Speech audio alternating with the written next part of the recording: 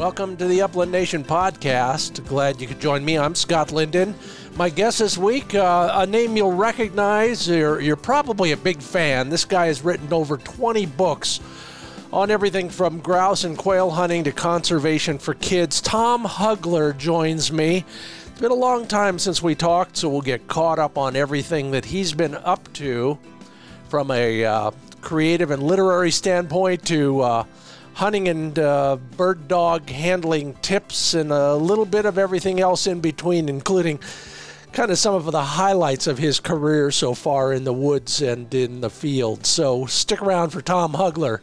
We also will introduce a new old feature. Yes, after the new Upland Nation Index survey came out, it was clear to me that we ought to talk more about dog training and handling, so we are resurrecting our Handle It segment. That'll be coming up towards the end of the show. And we'll find out what you're up to as well, where you're going, what you're doing, some news from the social media pages here at the Upland Nation, and of course Wing Shooting USA, the TV show. So it's all coming up, made possible by Sage and Breaker Gun Care products, Pointer Shotguns, Mid-Valley Clays and Shooting School, TruLock Choke Tubes, and FindBirdHuntingSpots.com.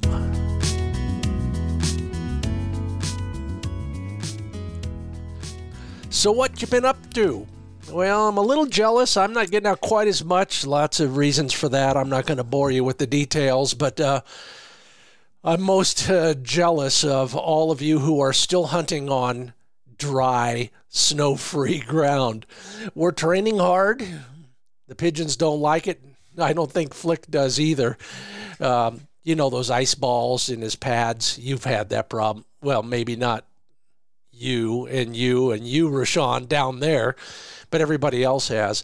But we're getting out and hunting the south-facing slopes quite often. The west-facing slopes, they're still dry and plenty of feed, lots of green up out there, especially on the chucker fields. So lots going on here. You are having a great time, and I am so jealous. Some congratulations are in order. Gregory Locklear, keep up the good work, my friend. You're doing a great job. You know what I mean. Michael Mapes at Second Chance Bird Dogs. Yeah, you're doing great work out there. Everybody, take a look at Second Chance Bird Dogs at Facebook. It's probably the most motivating grassroots bird dog adoption program I've ever learned about, so check it out.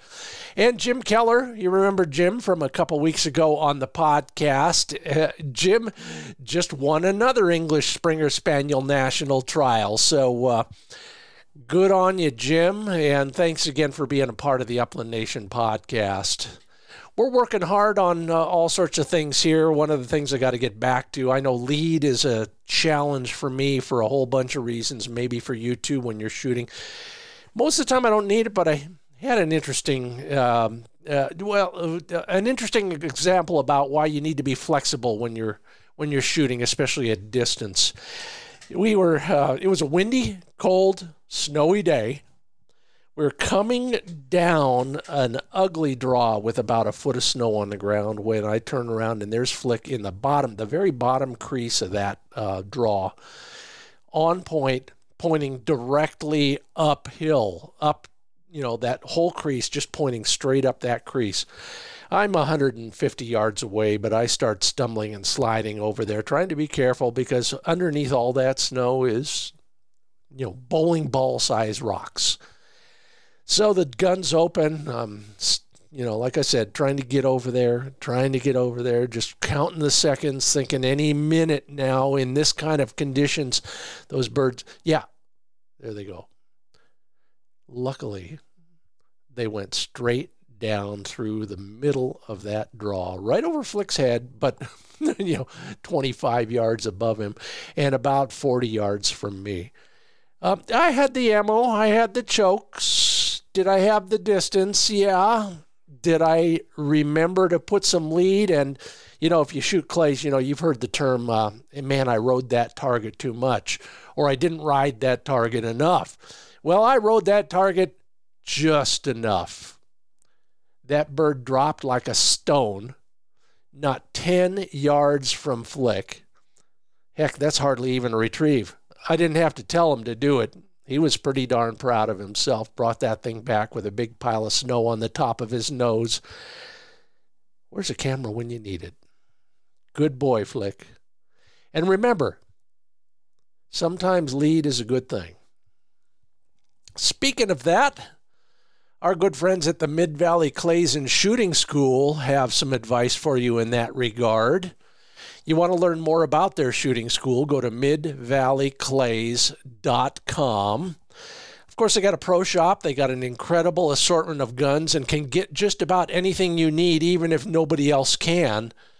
But today we're talking about shooting instruction. So if you're ever in Western Oregon or close enough to get there, Vandy and Dave and the crew there of NSCA instructors can probably help you in one or more ways. I know they help me. They help my buddy Tom. They help people every day with their shooting techniques and strategies. Learn more about Mid-Valley Clays and Shooting School and their instructional capabilities at midvalleyclays.com. And as I've said before, another way to improve your shooting overnight is to put some great choke tubes in there. Yeah, choke tubes and the pattern they create will improve your shooting without any other changes. You know, until you pattern your own shotgun, you don't realize how important that is. And TrueLock Chokes does know. Learn more at TrueLockChokes.com. Take a look at all of the information. They're a great resource if you're thinking about it. Just got another request on the Upland Nation Index at the bottom there for help with choke tubes, and that was the first thing I mentioned. You know, they all carry a lifetime warranty. If anything goes sideways on a TrueLock choke, just send it back and they'll replace it at no charge. How many companies will still do that? TrueLockChokes.com.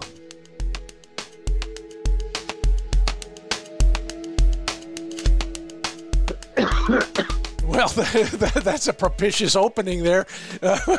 It's been so long. In fact, it's been almost 3 years since I talked with Tom Hugler. Tom Hugler is a name you recognize from a magazine article, byline, book cover. He's done it all. This guy was the pioneer in our world when it comes to educational, informational videos. Tom Hugler joins me again on the Upland Nation podcast. Tom, great to hear your voice again. Well, thanks, Scott. Good to be back on with you. Has it really been 3 years? It's scary to think that, number one, it's scary to think the year 2022 just kind of whizzed by. Where'd it go? You know?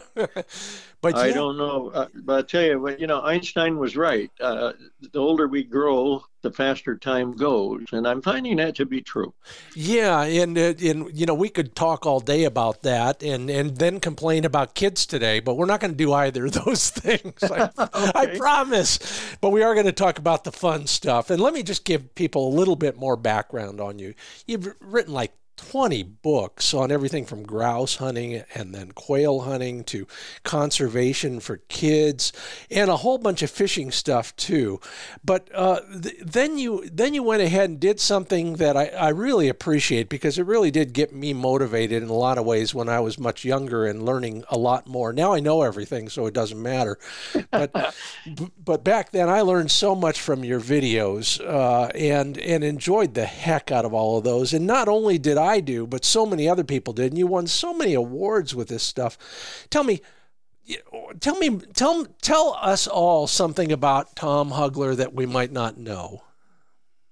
Oh gosh, I don't like talking about myself that much, but let me. I got to think about that one, Scott. What you don't know about Tom Hugler? Whoa. Well, I guess I'll tell you that I'm 77 years old, and that has changed how I hunt, where I hunt, and how often I hunt. It hasn't changed who I hunt with, including my dogs, but it has changed things. I've slowed down. You know, I used to, they used to call me Death March Hugler because I'd take guys out to aspen clear cuts where there's all kinds of slash in the Upper Peninsula. And by that, I mean all the tops and drops, all the stuff they leave on the floor of the forest. And, we'd plow through that stuff. It was just called hunting. But I had, little by little, I had people who would say, well, I'm going to hunt with so-and-so today, not with Tom. But I don't hunt like that anymore. And you know what, Scott? I found that I move as many birds, not me, but my dogs, when I slow down. Dogs hunt the pace that you set. And if you want to see as many birds and don't want to wear yourself out, walk slower. Let the dog do the job. I can't agree more, and not because I'm looking for excuses too, but it's absolutely true. The dog is a direct reflection, a mirror image of what we do, isn't he?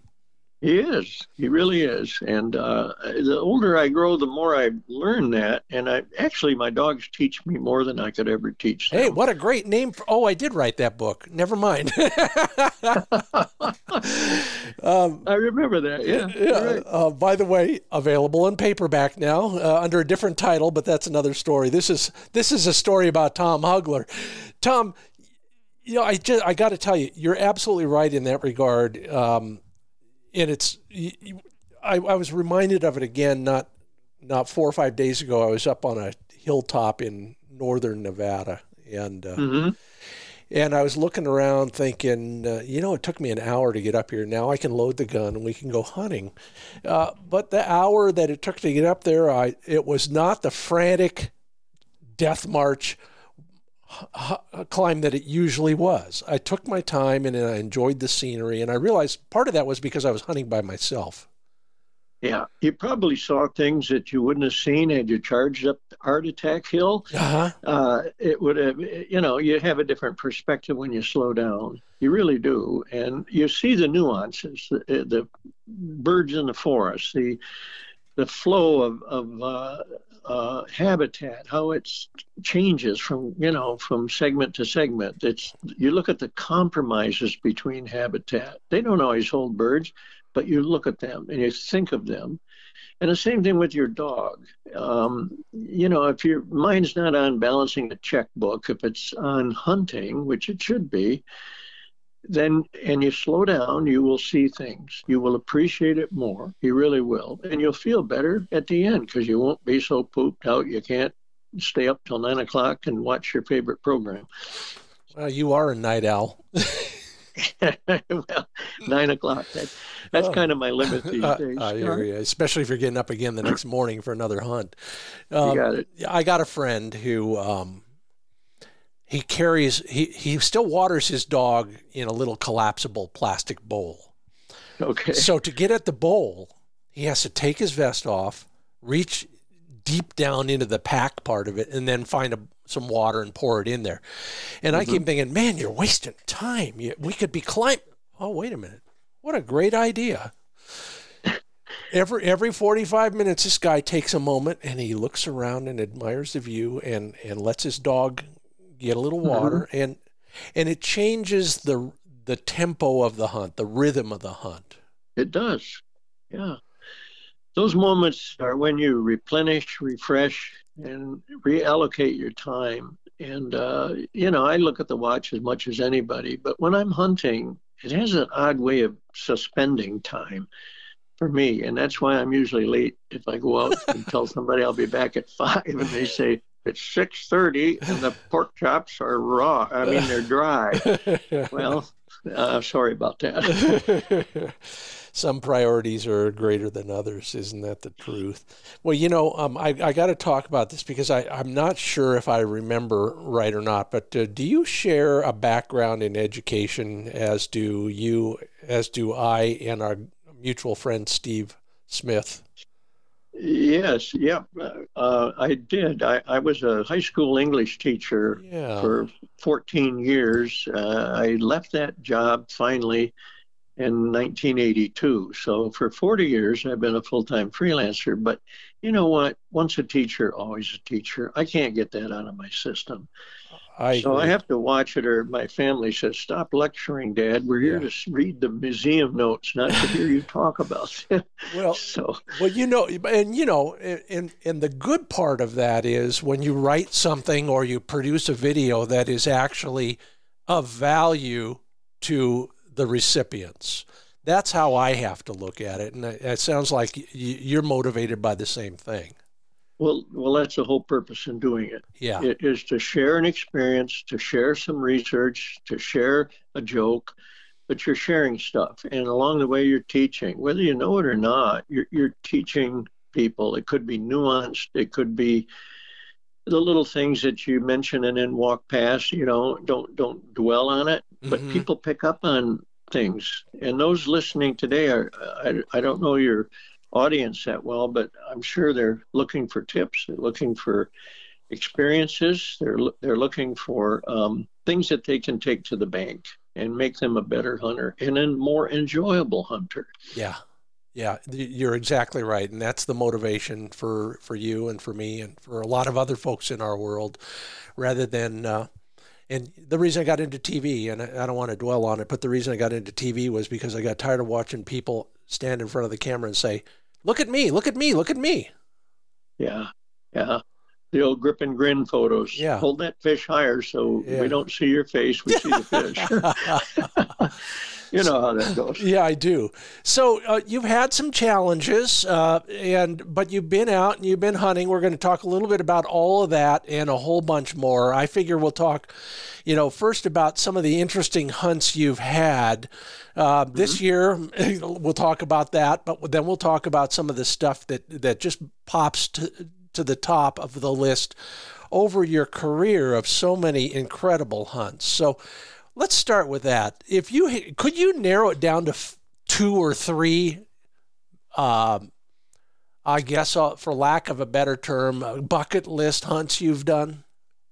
Well, yeah. Why don't we start with the most memorable hunt? And that's really hard because there have been so many. Yeah.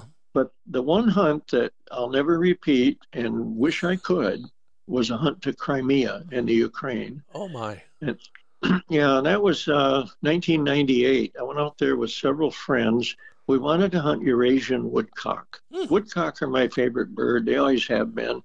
But I had never seen a Eurasian woodcock, and I wanted to. And I learned through research that many of them, they're migratory, just like the American woodcock. Sure. And many of them filter through Ukraine and end up in the Crimea Peninsula, the southern bottom of Ukraine, where all that stuff's going on with Russia. And this is why I'll never be able to go back. I wouldn't want to go back because it wouldn't look the same. Oh, yeah. When I saw it, it was beautiful country. And but the woodcock gather down there, Scott, because then they fly across the Black Sea. Oh. And that's 100, 150 miles. And they do that to, find food elsewhere and seek a warmer climate. And so they end up in northern Turkey, a lot of them. And I've never been to Turkey, but I have been to the Crimea.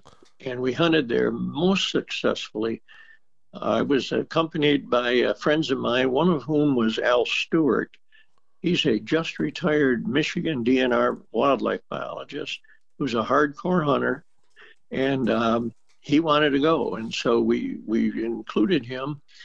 And he and I had, I think, probably the most, well, maybe not the hardest hunt physically, but certainly it was a challenge. And a little backstory on this. When we got to Ukraine, we flew into Kiev, and then we took a train to Simferopol, which is the main city in Crimea. It's about a 600-mile train ride. Okay, we got down there, and we all had jet lag. We were, travel weary, and we got our guides, and there were a couple of fellows that one was 35, maybe 40. The other was over 40. And those guys walked our legs off. Oh, yeah. And the terrain down there, it's high country for me. I live in Michigan where, if we get a high hill here, we call it a mountain. Yeah. We tend to ski. Yeah. but over there, this terrain was varying between 2,500 and 3,000 feet. Mm-hmm. And I didn't get nosebleed or anything like that, but we weren't acclimated to that kind of altitude. And our guides pushed us. They kept kind of running ahead of us. And I thought, what is going on here? We can't keep up with you guys. You're almost sprinting through the woods. So that night through translation, we asked, why they hunt like this? And the translator said, well, they had never seen American hunters. They had never seen any hunter wearing orange. Uh-huh. And they were afraid that you guys might shoot them, like the Italians tried to do. Oh, gross. I mean, one of them said, an Italian shot me, and that's why I run out front. I don't know if I trust you guys. Oh, God. Well, by day 2, they trusted us, and they loved the way we hunted, and they slowed their pace, and we got into birds, lots of birds. The hardest hunt of that whole trip was one that Al Stewart and I took on the last day. Most of the guys in our group had blisters, boot blisters. Yeah. One guy popped a knee. There was something wrong with his leg, and he couldn't walk. Oh, man. Another guy was a banker from Minneapolis. He was really too old for this kind of hunting. So Al Stewart and I was in my early 50s. He was in his early 40s. And the guides said, okay, we're going to go to a spot in here that we think you and Al can handle. It's an arduous hike in. It's a long way out. It's tough terrain, but we think Hugler and Al Stewart can handle that. So we went in, and to the best of my recollection, I think they said we walked 18 miles that day. And the woodcock hunting was fabulous. They took us into a knoll, inaccessible by roads, and that's where the woodcock had gathered. And if I'm going to have checked my notes on this, Scott, but I think Al and I, we ended up shooting 18 woodcock, and I can't remember how many we flushed. But that was just a trip of a lifetime. And it's something I'll never repeat, which is why it's probably my most memorable hunt. Well, there's something to be said for both aspects of that. You did it. It was a peak experience. And knowing you'll probably never do it again probably adds 10% to that. At least 10%. It might even add more. Yeah. It's unmeasurable. The enjoyment that trip was, the people, the food, everything about it, and there was no downside to any of it. We hunted behind an Irish setter and an English setter. The Irish was 9 years old. The English had born 6 litters, if I remember this right, and those dogs hunted as hard as their owners did. I couldn't believe the stamina of these dogs, and they never fed them anything. They just, I don't know, it was crazy.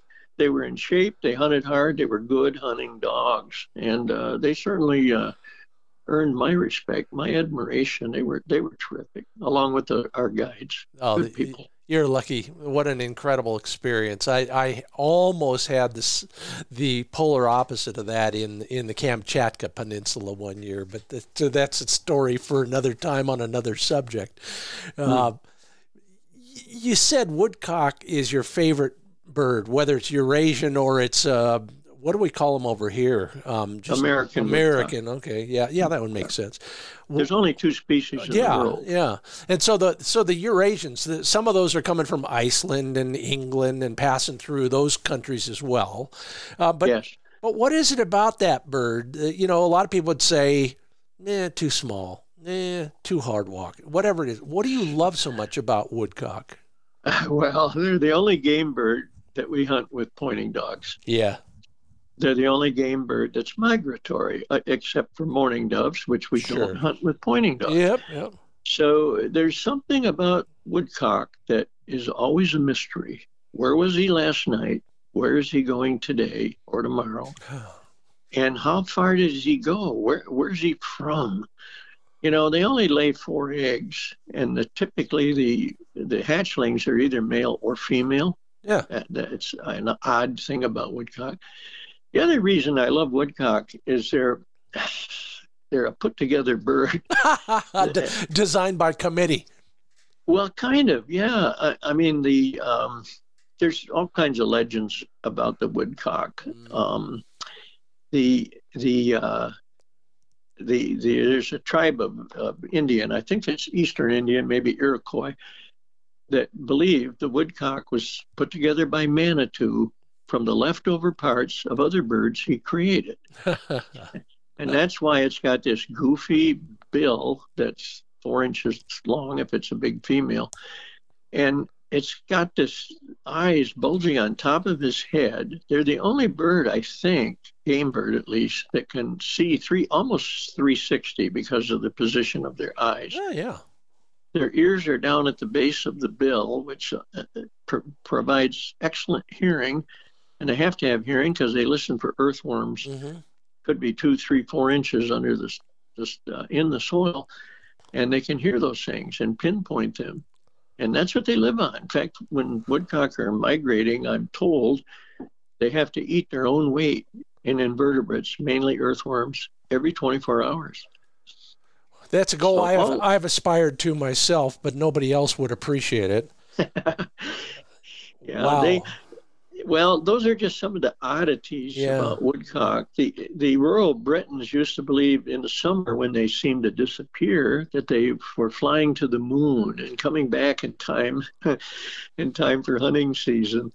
It's just crazy. There's another legend about woodcock that the reason it has 3 dark bands across its forehead, across its head, mm-hmm. is because the Virgin Mary felt so sorry for this ugly little bird that she used her 3 fingers to bless it.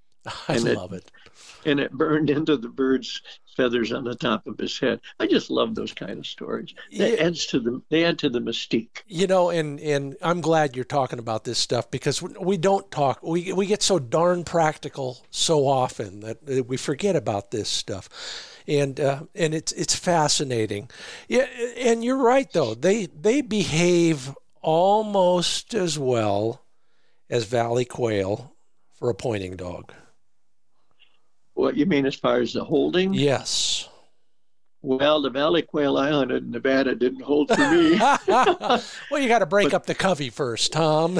Come with me sometime. You are right. Yeah. And those coveys can be huge. I remember seeing coveys of 60 birds or more when I hunted there near Fallon, Nevada, many years ago now. But they're a wonderful bird. You know, anything that flies and that a dog points is really fun to hunt. And it doesn't matter what it is. I've hunted all the species of grouse and all the species of quail in North America. And I can't tell you there's one that I favor more than another. They're all individual, beautiful birds, challenging to hunt, tasty to eat, and just well worth going after. Absolutely. That's Tom Hugler, author, video producer, magazine writer. I'm Scott Linden. This is the Upland Nation podcast. Tom, I hesitate to ask you this, but you have a much better memory than me. If I had to narrow it down to 1 or 2, I don't think I could do it. But what has been the wackiest, craziest, off-the-rails bird hunt you've ever been on? Oh, yeah. Okay. All right. I'll try to keep this one shorter. It's South Dakota, 1980. The first time I went out there, and I had a young setter, a field trial dog, my very first setter. She was about 2 or 3 years old. Her name was Brinka. And so she was a high-strung dog. As I said, she was field trial stock. And so I put her on a plane in Flint, Michigan, and we were on a milk run up and down, all the way to Mitchell, South Dakota. Yes. Well, the big stop was at O'Hare International in Chicago. And I went down to the hole to see about my dog because there was a long layover there. No dog. She didn't make it on the flight. Oh, man. And what the heck happened here, you know? And so I kind of panicked, and there's nothing I could do. Well, I got back on the plane, and we ended up in Mitchell, South Dakota, and I had no dog. And so I spent a sleepless night in a motel room waiting for the next day's flight to arrive. And thank gosh it had my dog aboard. Wow. So I'm back in business, right? But I'm a day behind the hunt when other friends were staying in Platte, South Dakota, and shooting birds, and I wasn't there. So I needed to hustle over there. Well, I rented a car. I guess you could call it a car. I think it was $18 a day and 18 cents a mile. But anyway, this car, it burned as much oil as it did gas. Oh, wow. It was stopping constantly. And because of all of that and the craziness of this trip, I ended up putting a brand new LL Bean shooting jacket on the roof and drove off. So somebody got a new $80 coat out of it. Yeah. And I ended up finally in Platte. And so I took Brinka hunting. Well, she was so wound up. Several of us went down this strip of Sudan grass that the farmer had left intact. He didn't harvest it. And if you know anything about strip cover and pheasants, they're going to run to the other end. And especially if they're pushed by a dog that's gone berserk. And my dog was so pent up, she just raced to the end of that thing, flushed all the birds. It took me 4 hours to get her back. Oh, and wow. I knew where she was. Well, I knew where she was because I could see clouds of pheasants busting loose out of the sorghum and out of the not Milo, but the soybeans and everything else. And anyway, that hunt was bummed. So I had to put her back in a kennel. I mean, she was ruining the hunt. Yeah. And the hunt ended up okay. That 8 of us shot 120 ringnecks. Yeah, that's okay. Yeah, that's okay. It's 5 days times 3, 15 per hunter, times 8. I believe is 120. Math is not my strong point. English is. Teacher, yeah. Yeah, but anyway, so that was the weirdest, craziest hunt that I can recall. There have been plenty of other nutty hunts, but this one was, this one was crazy. I can relate to 3/4 of that. We never lost a dog, but we've lost television cameras, shotguns, tripods. Yeah. None of those things are as life-changing or as aggravating as losing a dog. So I feel for you there. Even a bad dog, and I'm not saying she was, but well, I'm glad the story had a happy ending, and you could have. You probably realize this. It could have been worse. Oh, it could have, sure. Yeah. I could have not shot any birds. Yeah. But, the best part about Brinka was the litters that she threw. Mm. I got 2 beautiful litters out of her and 2 wonderful dogs, one of whom was my all-time favorite, and that's Lady Macbeth. Yeah. Oh, my, she turned into a real champion. Love it. Well, good for you. I mean, you've been a fan of that breed for quite a while. Is there any reason that you particularly fall for those dogs? Yeah, there is. It's the tail as much as anything. That musketeer's hat, that feathered plume when they're on point, that's either straight up or straight out. Yeah. And when it's backlit by the sun, oh my gosh, there's nothing more beautiful in the canine world than an English setter on point, backlighted by the sun. I have a hard time arguing with that. I think you're absolutely right. So take a moment, have a sip of coffee. That's Tom Hugler. I'm Scott Linden. This is the Upland Nation podcast. Tom will be back with us in just a moment. We'll also have that Handle It dog training segment coming up. First, a word from sageandbreaker.com. Sage, S-A-G-E, and Breaker, B-R-A-K-E-R, just like it sounds. Just got the word from Fred Bohm over there. The Christmas gun cleaning combo is now on the market. This is a great, I want to say starter kit, but it's an all-in-one kit for the shotgunners on your Christmas list, from a shotgun gun mat to some CLP spray for cleaning, lubricating, and protecting firearms parts tray, a brush and pick tool roll, very handy, firearm cleaning swabs, and a gun cleaning cloth. usually $407 now, $355. Learn about all of the new stuff coming down. There's more coming very soon. Fred said it's just about ready. Get on the mailing list at sageandbreaker.com.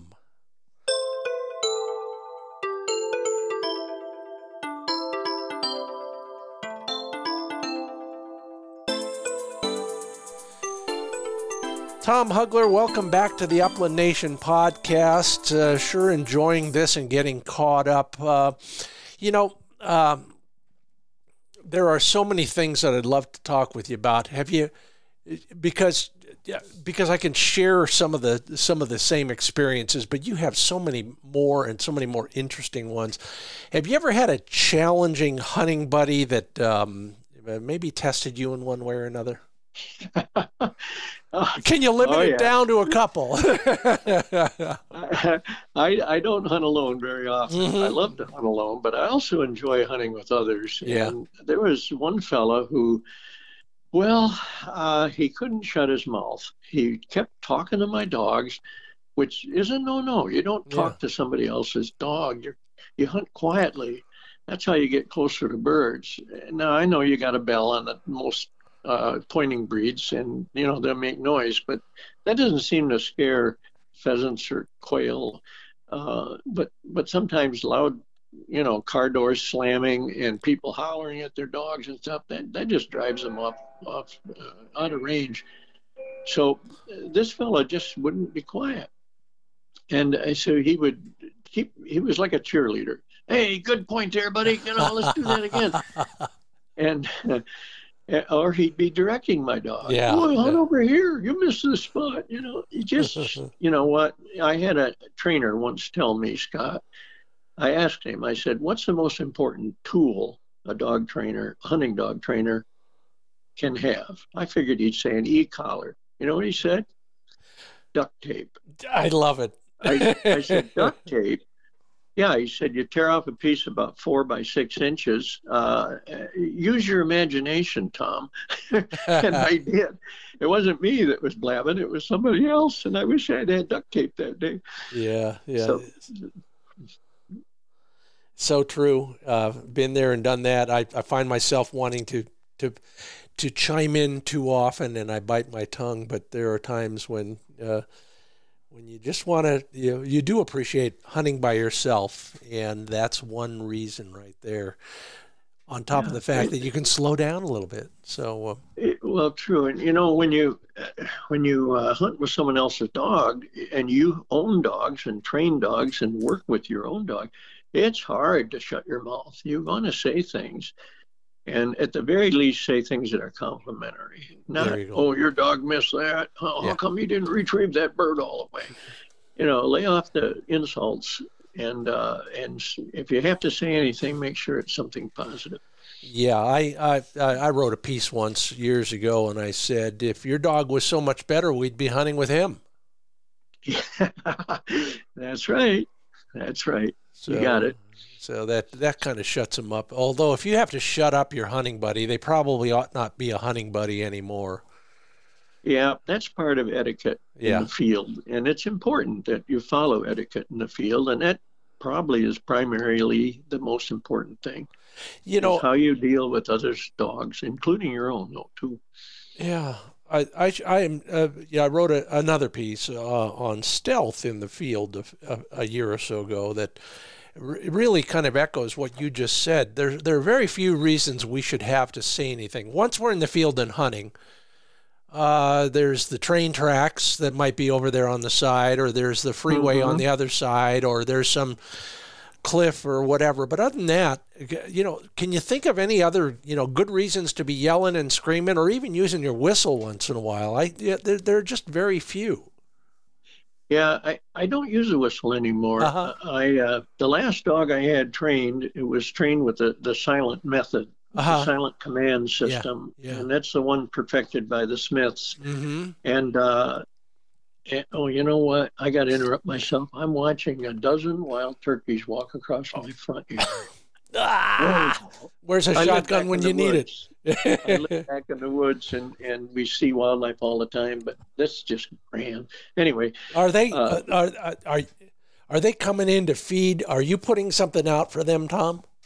no, no, I Yeah, don't need to. I yeah, live on 27 acres, and there's lots of food out there. yeah, And this place is, in a sense, a sanctuary. yeah, It's in a rural part of Michigan, and where my neighbors are the three C's: cows, corn, and combines. yeah, And there's not many people, and these birds just come in here, and deer too. yeah. Um, yeah, and none of them is a gobbler though. Ah, Yes, there is. There's one following up. He's the gobbler. I'll get him next spring. there you go. I love it. We'll let him go through the winter. Well, good for you. So what? Hmm. Oh, we were talking about being stealthy and the silent command method, which by the way, there's something else in that I'll talk about next. But go ahead. Well, I So was just going to say, based on, I'm picking up on something you said, the articles you've written. I write a column called Eastern Encounters for yeah, Pointing yeah. Dog Journal. I've done it for 30 years. And I wrote a column one time. I titled it Rethinking Prattle and Pace. Rethinking Prattle and Pace. And it went into the same thing that you, I assume, went into and that we're talking about. Be quiet, slow down, shoot birds. Yeah. Yeah, it's so true. By the way, I'm honored to be your Western counterpart periodically in that magazine. And Yeah, I've been reading your column, Western Wings. You yeah. you took over from Ben Williams, I recall. Yeah, and it's been fun because I get to talk about the stuff I really love, which is, the stuff west of the Mississippi or west of the Rockies in large part. But Yeah, yeah. but Ronnie Smith in particular has become a good friend, and Ronnie and Suzanne and Love, his wife, have really made a big deal the last few years about getting your dog calmed down before you do virtually anything, from training a new drill to starting a hunt. And boy, oh boy, has that hit home with me. I have a wire hair, so of course it's crazy. So I do everything I can so that when we start, they are focused and just a little bit dialed down. Do you have to do that with your setters? It's a good question. I never have done that. Well, I mean, I talk to them and pet them, and I don't turn them loose if they're going crazy, running circles around me. Yeah. I'll get another dog. Yeah. But one thing I picked up on, it was from a trainer named Tim Fox, and he trained Reagan, my current dog, my current setter. And I went over to watch him and see how he did. And he uses a silent command system. And the first thing he does is he takes his dogs out for the day, and then he puts them on a chain. Yeah. Every dog is parked on a chain, can't run more than 5 feet, probably less than that. Yeah. And that calms him down. When he's out training another dog, eventually the ones that yap and jump all over the place, they just settle down and get on their haunches, and that's when he takes that dog out for training. So there is something to be said for it, for sure. Yeah. In fact, what it does is it teaches them to a degree, at least. I'm no expert on this, but that they have to be calm. They can't win. You can never win an argument with a chain. Yeah. Yeah. Well, that's true. That's true. Well, and it just has a way of settling them down. Yeah. Eventually, absolutely. they're like a kid throwing a tantrum, and Yeah. you know what? I'm not getting any mileage out of this. Mom's ignoring me, and I've been at it 10 minutes. I think I'll just go to bed. Yeah. Switch gears. Let's talk a little bit about ruffed grouse, because that's a subject I don't talk about enough, and I wish I could. But you do. Heck, you've written books on the topic. You've done a video on the topic. If you were talking to a bunch of people, and they're out there right now listening to this, who want to be better grouse hunters, ruffed grouse hunters, let's start with, some of the more fundamental stuff that they may not even think about that could improve their hunting. Well, first, grouse are the ultimate game bird. They're the most challenging. And if you hunt them without a dog, you can. I knew a guy from New York who shot 600 grouse over a lifetime of hunting them, and he never owned a dog. Yeah. So they can be hunted that way. But my advice, your listeners, are start with a good dog. Yeah. If you're hunting any bird without a dog, you're missing a huge part of the drama. In fact, to my mind, the most important drama after the bird itself. And so a dog that's well trained will know how to handle grouse. Grouse run these days, at least the ones east of the Mississippi do. Yeah. And you have to find a dog that will creep on grouse, relocate when he needs to, not bust the bird. And the bird is easy to bust because they're on a hair trigger. The ones here, anyway. Yeah. So, Scott, I once had a dog. It was a Brittany, a beautiful little dog. He came out of a game farm, had something like 5,000 birds shot over him when I bought him. And I bought him because I needed a trained dog, and he was affordable. I had lost Macbeth, my setter, way back in 1989, and I was going out throughout the country to hunt birds, so I needed a finished dog. So I bought this one, and this dog was so smart. He literally he'd get on a scent, and he'd run out in front and herd the bird back to me. Yeah. And I've only seen that a couple times in my lifetime. And he was one dog I owned that did that. So, that is, we joke about it, especially hunting pheasants in corn, whether it's cut or not. And, the birds will drive the dog nuts just to, staying right ahead of him like two north ends of a magnet. They never get any closer than that. And every once in a while, some guy will brag about his dog knowing how to do that, to head him off at the pass. Do you think he learned that on all those preserved birds? It's hard to say. I don't know if that's instincts taking over or if it's intelligence saying, I know what you need, Mr. Hunter. You own me, but I own you, and I'm going to help you get a bird, and this is how. I really can't answer that. Yeah. I just don't know. Yeah. You just said something that reminds me of a great song and some other aspects of a lyric in a great song by Guy Clark. Guy Clark is probably the most legendary Americana songwriter in the universe. And once he said, sometimes the song writes you. And that's what your dog is doing. He's training you there, but he's figured it out. Yeah. Yeah, I guess that's what happens there. There's something else you can do with the dog to help him hunt, especially running birds like pheasants and these days grouse. And that is apply something called stop to race.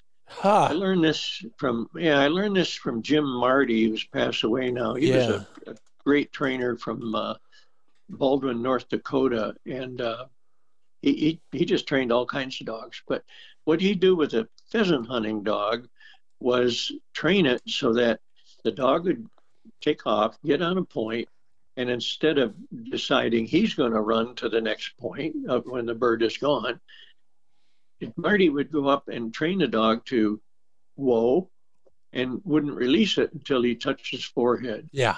Then it's a new hunt. It's a new hunt all over again. Yeah. The dog goes out, finds the bird again. He would do that and do that and do that until he got to a point where the bird was pinched somewhere and would have to go to the air. And then he was in position for the shot. Yeah. Instead of chasing dogs, he's managing his dogs. And it's just a good technique. I still use it to this day. Well, I'm learning that one. I had a guest a few weeks ago who I'd made a television show with, and I said, hey, I see your dog doing exactly what Tom just described that Jim taught. And she says, some smart dogs will figure out, well, I pointed because there was scent. The scent walked away. So game over. Let's go hunting again. So in her case, and she was a very hardcore German test judge, her dogs, they're allowed to figure it out on their own. It sounds like with Jim, you're going to work together a little bit more closely, but the same basic idea. The scent's gone. It's not a hunt anymore. Let's do it. Let's go. Let's relocate. Well, you're right, and they do learn it. And Reagan, my current setter, he's 12 going on 13, and because I trained him stop to race, at least I like to think I trained him. They always train us, you know. But he now does it he does it as a matter of habit. He gets on a bird, and if the bird goes, he'll look back at me, but I don't have to go up and touch him. I don't have to say, okay. I mean, I often do just say, okay. Yeah. You know, and off he'll go, trying to pin the bird down again. Yep. So some dogs do learn it, but it's just repetition. You do it enough times, and you don't have to do it anymore. Well, speaking of doing it, what is one of the big mistakes most of us, and I consider myself one of these kind of dilettante rough grouse hunters. I don't get to do it near enough, and I'm always probably walking in the wrong direction and looking for the wrong habitat. What is the biggest mistake many of us make? I think it's how we approach a dog on point, Scott. I had to learn this through experience. When you approach a dog from his blind side, where he can't really see you, or from behind, where he has no idea where you are other than the sound of your footsteps, you get that dog nervous. And that can cause a breaking of the point. Yeah. It can cause all kinds of problems. You want to approach a dog from an angle where the dog knows where you are at all times. Yeah. And coupled with that is you don't want to shoot a gun over a dog's head, especially a young dog. I had a German Shorthair. In fact, he's still out in my kennel now, that I almost ruined because I fired at a woodcock over his head, over his point, and he just went crazy. It scared him so bad that he wouldn't point for a while. And I had to hand him over to a trainer named Dennis Sakowitz from the Upper Peninsula, and he trained that out of him. But it took some doing. It took a few birds. It took a couple of months, and it cost some money. So I think those two things in tandem are big mistakes that we make. No, I can't agree more, and I've seen that, and I've learned that. A friend of the podcast and friend of mine, Bob Ferris, who trains poodle pointers primarily out here in the West, reminded me many times that once the dog hits the point, it's not instinct anymore. It should be an obedience drill.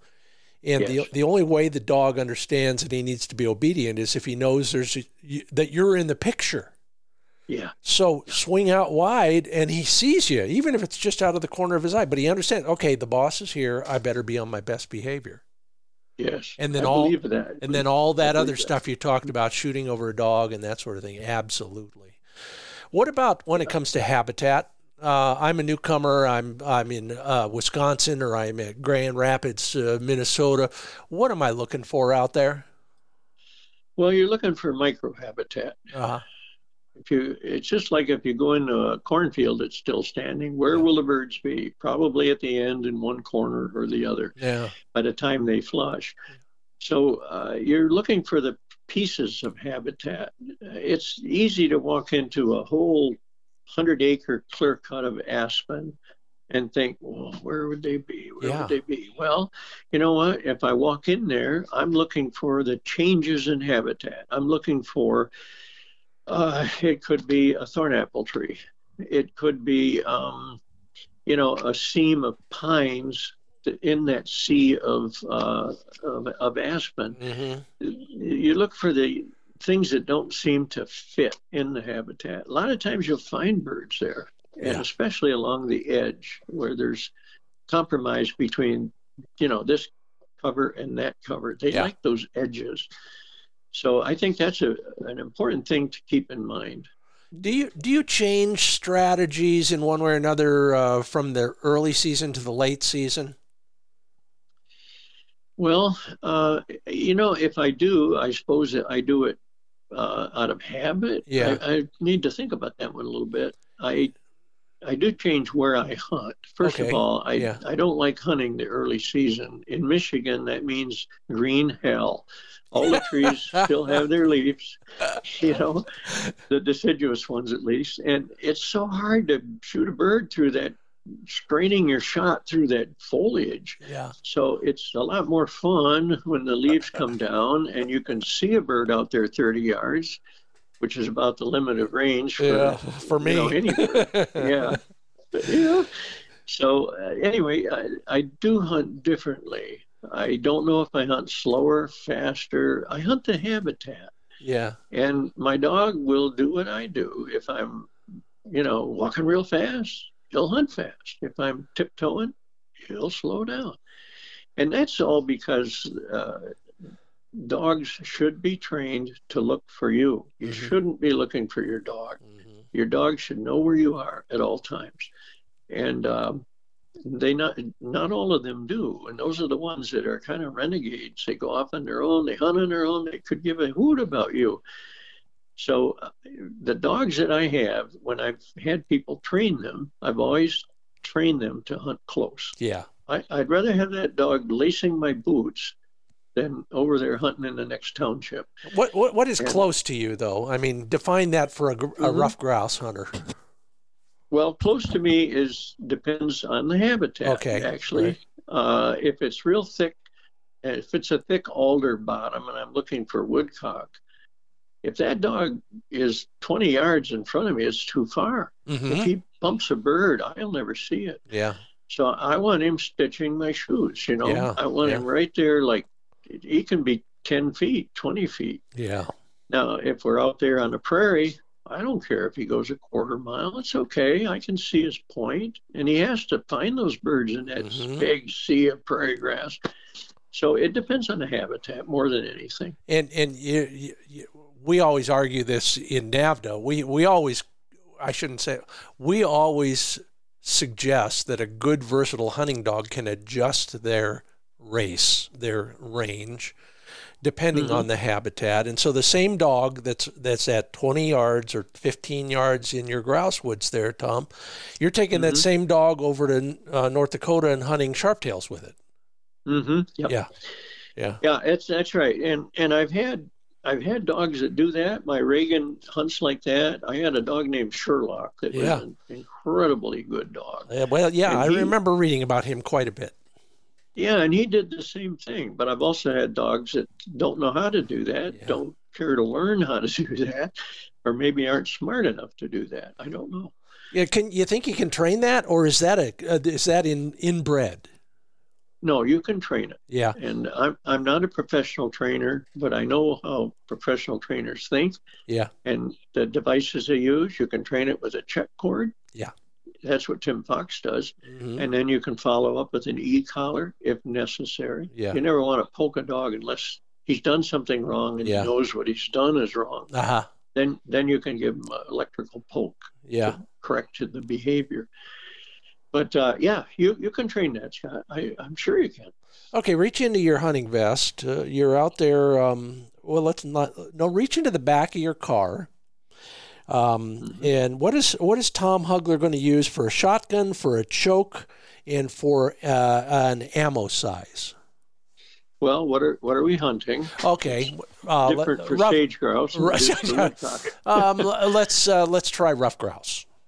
Rough grouse. Okay. That's going to be a 28 gauge. Almost exclusively I hunt with a 28 gauge. And I'm not sure why. I guess it's more challenging. I guess it's an odd gauge that most people don't hunt. I know I pay more for shells. Yeah. But I love that bore. I just love it. And so I have two 28 gauges. One is a very fancy 101, Winchester 101 that's actually pigeon grade. Real nice gun. It doesn't look nice now because I beat it up. But over the years, the one I favor now is a fitted gun, and that's an AYA number 2, made in Spain. And I was fitted, so that gun fits me like a well-tailored suit. And that it helps me shoot better. It also gives me confidence that I can shoot better because the gun fits. Yeah. So it's just like a guy who's standing up to give a lecture and his suit is 2 sizes too big, and he's conscious about it, but he's not confident in giving the speech. He's focused on that instead. Yeah. So that's the one thing. The other thing, okay, for grouse, you asked. Okay, I would start with 7.5 because early in the season, grouse are usually near or close to woodcock, and I don't want to shred a woodcock with a round of 5s or 6s. later in the season, when the woodcock are gone and the foliage is gone and the shots tend to be a little longer, then I'll go to a 1 ounce load of 6-shot, usually for rough grouse. So I don't change tactics so much as I change firepower. And that too depends on the habitat. How do you choke your gun? Well, I'm always shooting a double barrel, so Yeah. I've got 2 chokes, and I like IC, improved cylinder, because many of the shots are close, but I also like modified in the second barrel. And sometimes I think my gun may be bored to be improved modified. Yeah, Is such yeah, a thing. yeah. I know the barrels are 29 inches long on both my guns, and they're choked. Of course, I can change choke tubes on the 101. Mm-hmm. The AYA was pre-bored to those specifications. Yeah. That seems to be kind of where I go. I probably change tubes once or twice a year, and that's about it. Just don't see that as, again, it's all about that confidence thing. When I'm fishing and I'm not catching anything, I tie on a gold-ribbed hare's ear, and then I just cast straighter. Yeah, you have to be fluid with your options. Yeah. So when I'm hunting preserve pheasants, I'll use my 28 gauge because the flushes tend to be closer. I go for headshots, and you just have to look at that little painted head, not at the big body with the long tail. It's got your attention. That's what I'm doing wrong. You got to paint through those birds, Scott. Get out front of that head. Yeah, I've read about that. Yeah. Yeah. Well, you've probably written about it too, because you know what I'm talking about. You've hunted enough. I think there's a magazine series in shooting advice from a guy who still can't get it right. So. Well, there is. I'm sure there is. Yeah. So the thing, let's talk about lead briefly. I know we're probably running out of time. Yeah. I've heard guys say through my whole life, well, you didn't lead that bird enough. You got to be out there the length of a school bus. That bird was going 80 miles an hour. No. Start behind the bird, paint through the bird, and when you reach the leading edge, the head, pull your trigger and keep swinging. Yeah. You'll get that bird 9 times out of 10. You just have to cancel out the rest of the bird, just the head. And you'll get it. That's great advice. I've never thought about it quite that way. We're learning constantly, and I'm taking lessons, and I am about using this move, mount, shoot method. And Vandy Fiedler at Mid-Valley Clays has been really good about teaching me that. And the key to that is move, don't stop moving. Yes. So some people call it swing through. You use the term paint. They're all good and they all work. If only all those trees weren't in the way. You have to ignore them. That's where luck comes in. I'm still working on that. I've buried more shot in birch trees than I care. Yeah, I care to recount. Well, I did. Just forget that. I did the Rough Grouse Society National Hunt one year, and the trophy that's on the wall after that trip is an alder trunk. Mm-hmm. Square, hit it right in the beak. I've shot a limit of those too. Well, we could talk all day, and we'll do it again sometime. But let's leave with probably the most important question. I save it for last for a guy like you because I know I'm going to have to make notes and memorize your answer. Tom Hugler, known to everybody who's ever lifted a shotgun or chased behind a dog. What is the thing you love most about this whole game of bird hunting? It's easy for me to answer. I've written about it a number of times.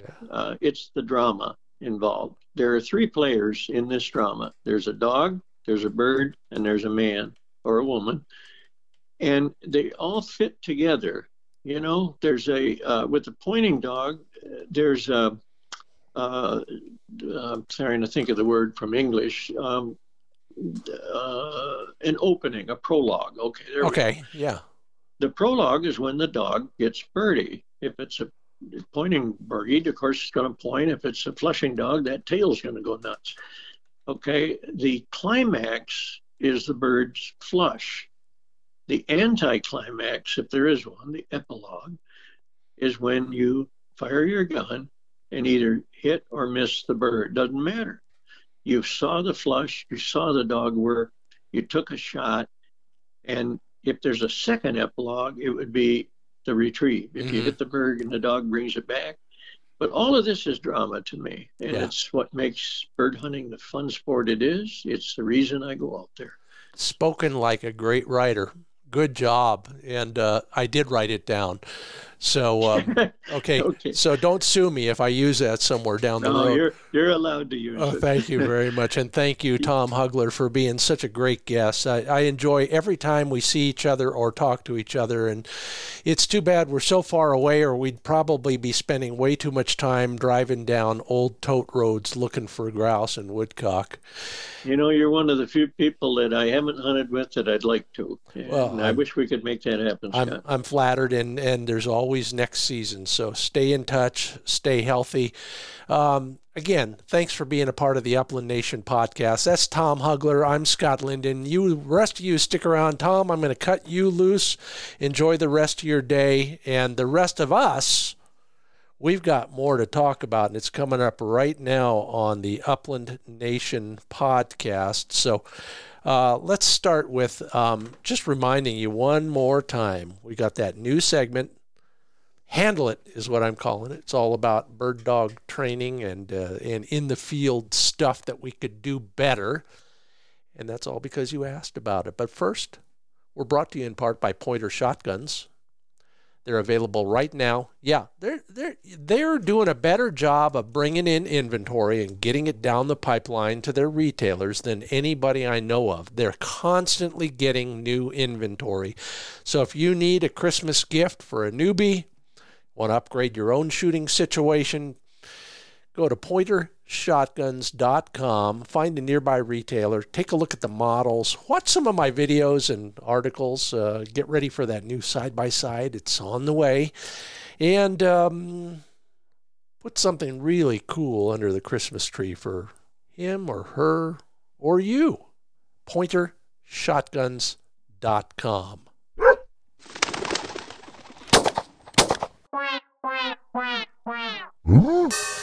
Well, you asked for it, and that's why we do the Upland Nation Index survey. You tell me what you want to learn about, and I'm going to do my best to help you. That's why we had Tom on the show. That guy is a wealth of information. Go out and get his videos, buy 1 or 2 or 20 of his books. He would appreciate that, and you would too, because you will learn. But I'm going to do my own bit here when it comes to dog training tips, hacks, and suggestions, maybe just some observations so that everybody's a little bit more aware. And that's, kind of the premise for all this. Just think about these things. Watch your dog a little bit more closely, and maybe something good will come of it, including the fundamental premise. What do we call him? A bird dog. He lives, breathes, and if you're not careful, sometimes he eats birds. That's his reason for living. So you're in the field. All the training is done for the season. You shoot a bird, finally shoot a bird in my case. It falls down. Dog goes and gets it just like he's supposed to. He comes back. Remember, he's a bird dog. He comes back, and the first thing you do is take his reward and stuff it in your vest. Now, to me, that doesn't make a lot of sense. I understand if he's like Flick, he likes to gnaw on it, soften it up a little before he gets, but unless it's too bad, why not let him hold that bird for a minute or so? Yeah, unless something bad is happening to that bird, why not let him just enjoy the smell, the taste of those feathers, and even the texture on his tongue? I mean, for a dog, isn't that what it's all about? Give him a little bit more positive reinforcement. Just a suggestion. Works for Flick, worked for every one of my other dogs. Yeah, let him hold it.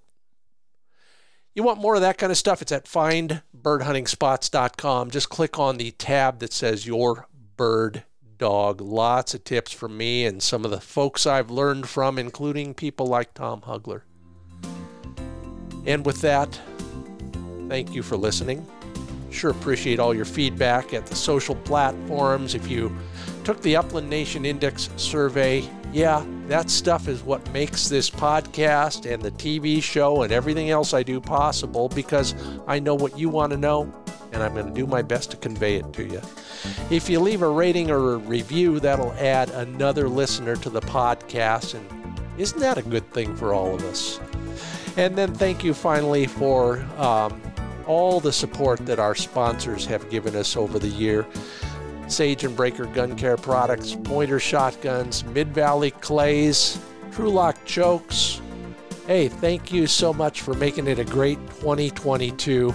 I know between now and when we talk next, we have a big holiday. Merry Christmas, Happy Hanukkah. Enjoy the holidays for what they really are about. Friends and family, including your dog. Be safe out there. I'm Scott Linden. Thanks for listening to the Upland Nation Podcast.